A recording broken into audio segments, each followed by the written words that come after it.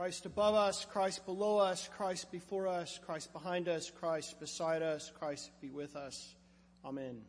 Please be seated.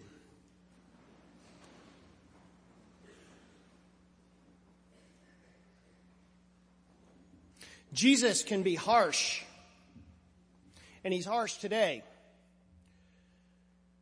When I sit in your place and I hear someone preaching on this gospel, I'm curious about the linguistic or interpretive gymnastics they're going to do to make the gentle Savior stay gentle when he tells us we have to hate. Well, honestly, Jesus says hate. That's what he says. No person who doesn't hate their brother or sister, their family, can be a follower of him. There's no getting around it. Now, Jesus was ever the pedagogue.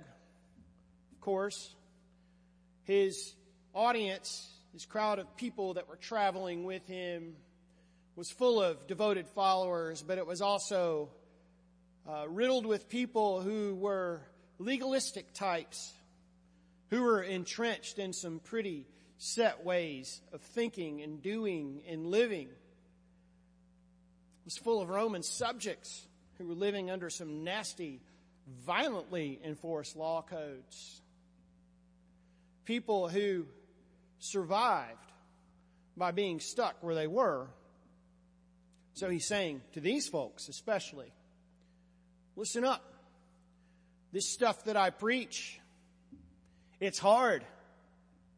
Following me can mean leaving behind everything. Leaving behind security. Leaving behind comfort. Leaving behind the familiar. Leaving behind the old ways of doing things. Jesus is saying to them, in essence, following me might even mean that you have to grow up as a human being. Now, growing up is never easy.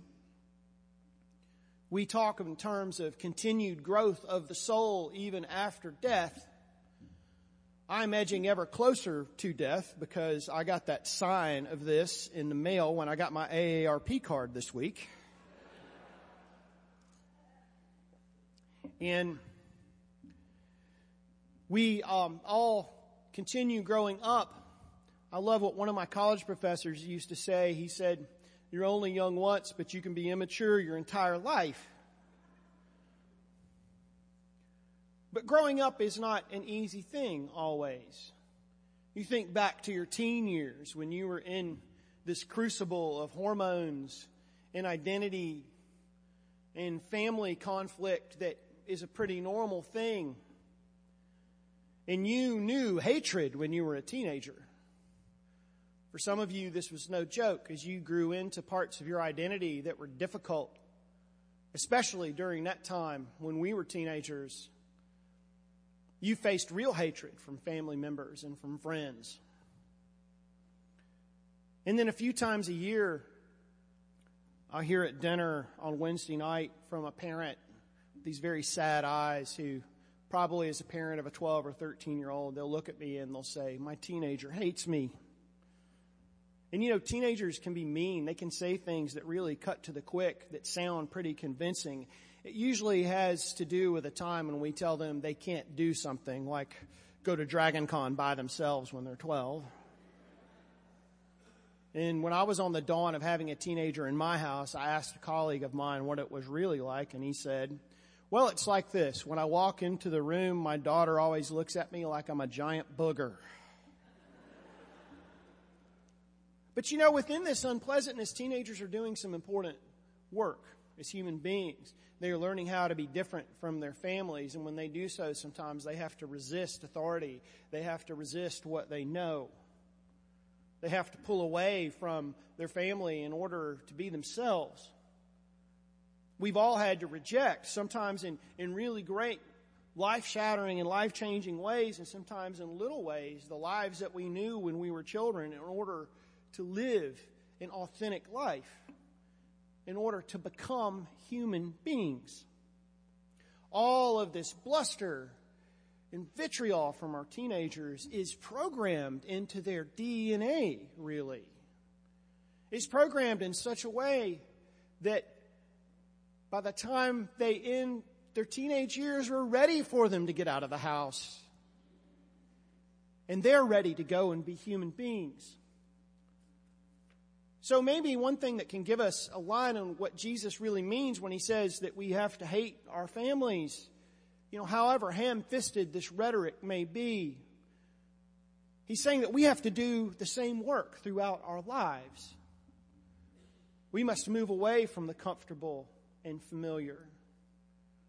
And if we think about the church as being a community that faces developmental work during its life, it's an interesting coincidence that All Saints is 113 years old right now. We are in what could be an exciting institutional adolescence right now, maybe.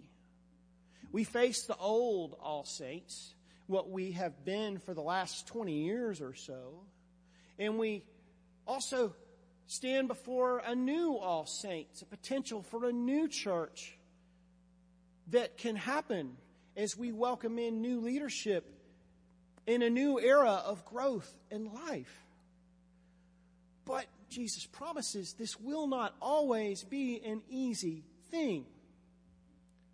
But let's not get frustrated here. Let's remember that there is grace for us built into our story. All Saints has often embraced this opportunity to move away from the comfortable and familiar. We have in our DNA as a church these impulses, these gentle nudgings that will turn us away from the comfortable towards something that is more like God's kingdom. If you go through and read our history, and I encourage you to pick up one of the history books. We have plenty of free copies. Miss Langford wrote this history for us a few years ago. And if you read this history, we weren't a perfect place. We were creatures of our time, as she says. We were not full of people who were paragons of civility towards all the races and all people. We were not a place that was, in the early part of our history, inclusive or integrated. Even during the civil rights era, there were controversies that threatened to divide this church and even had people leave this church. Like when the big Episcopal school in town would not admit Dr. King's children because it had an institutional policy against admitting African American people. And even wider in the Episcopal community, there were even churches that would not admit African American people to the communion rail or let them sit in the main body of the church. And we had people that preached against this. And it divided us. It was hard. But there were ministers in this place who were against this kind of thing.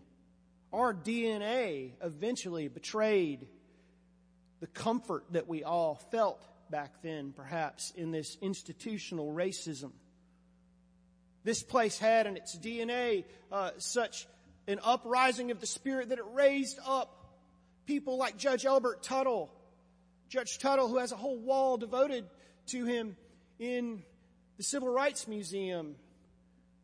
Under threat of his life and his career, he led the way in protecting the constitutional rights of people who were protesting the Jim Crow South. And he led the way in key motions that led to the dismantling of this unfair and un-American and unconstitutional way of life that we were entrenched in as the South and very comfortable with. We had rectors like Frank Ross, who was called here in 1961. And Frank was no radical. But eventually, he took the bold step of becoming one of the few white clergy who would go to civil rights protests.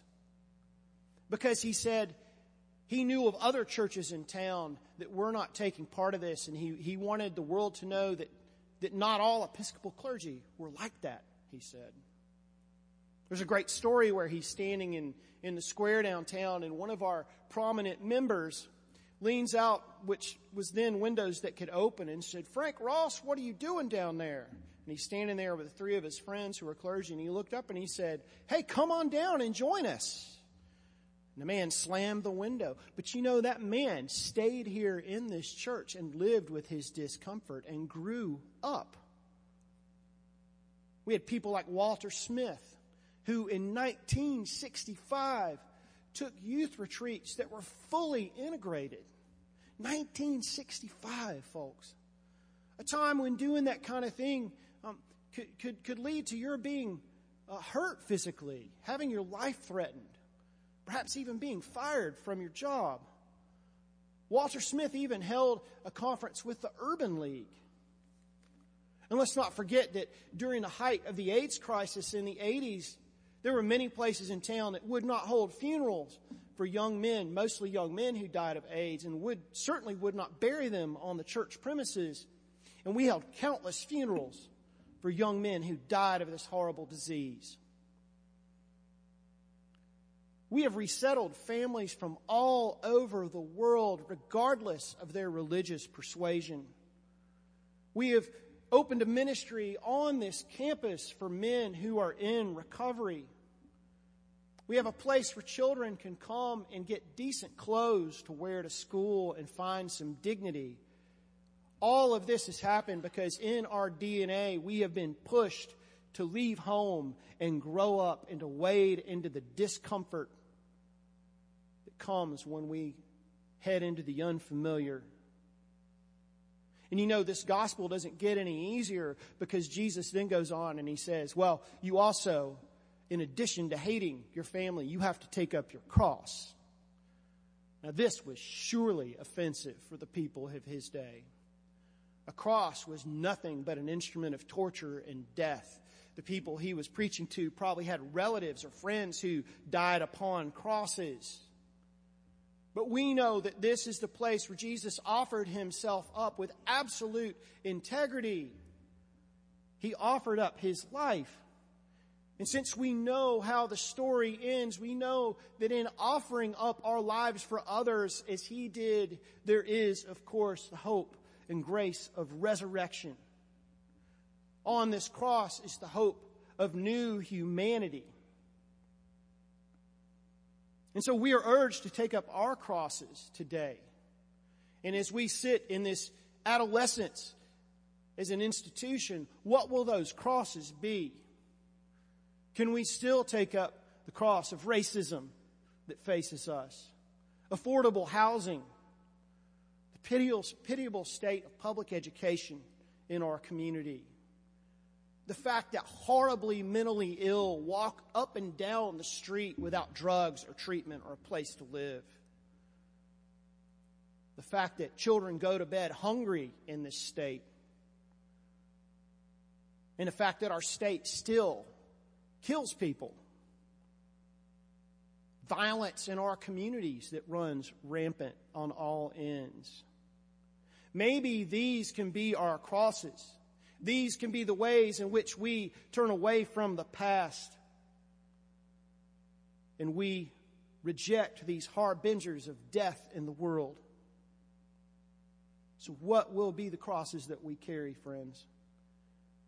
Can this transition be for us a time when we grow up and we wade into the broken places of this city and this world?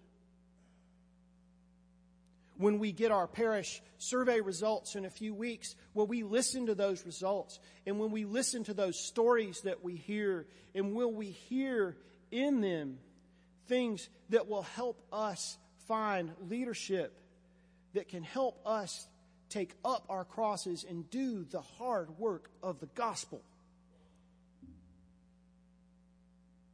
Or are we going to stay home? Shy away from leaving the familiar and remain in our adolescence? We are the church right smack in the middle of Atlanta. If we follow this hard gospel, we can be a part of the very heart of Atlanta. If we want to keep being a beacon of hope and truth and light in this world that is still, the last time I checked, in need of repair, We have to listen to that DNA that urges us to carry our cross and to move towards those challenges and those messes and continue to turn ourselves towards what is of ultimate worth. We can thrive together then. It's a place full of the work of the Spirit. And in that work, we can find who we are. We can find our true identity. We can become human beings and gain more of our souls in the process.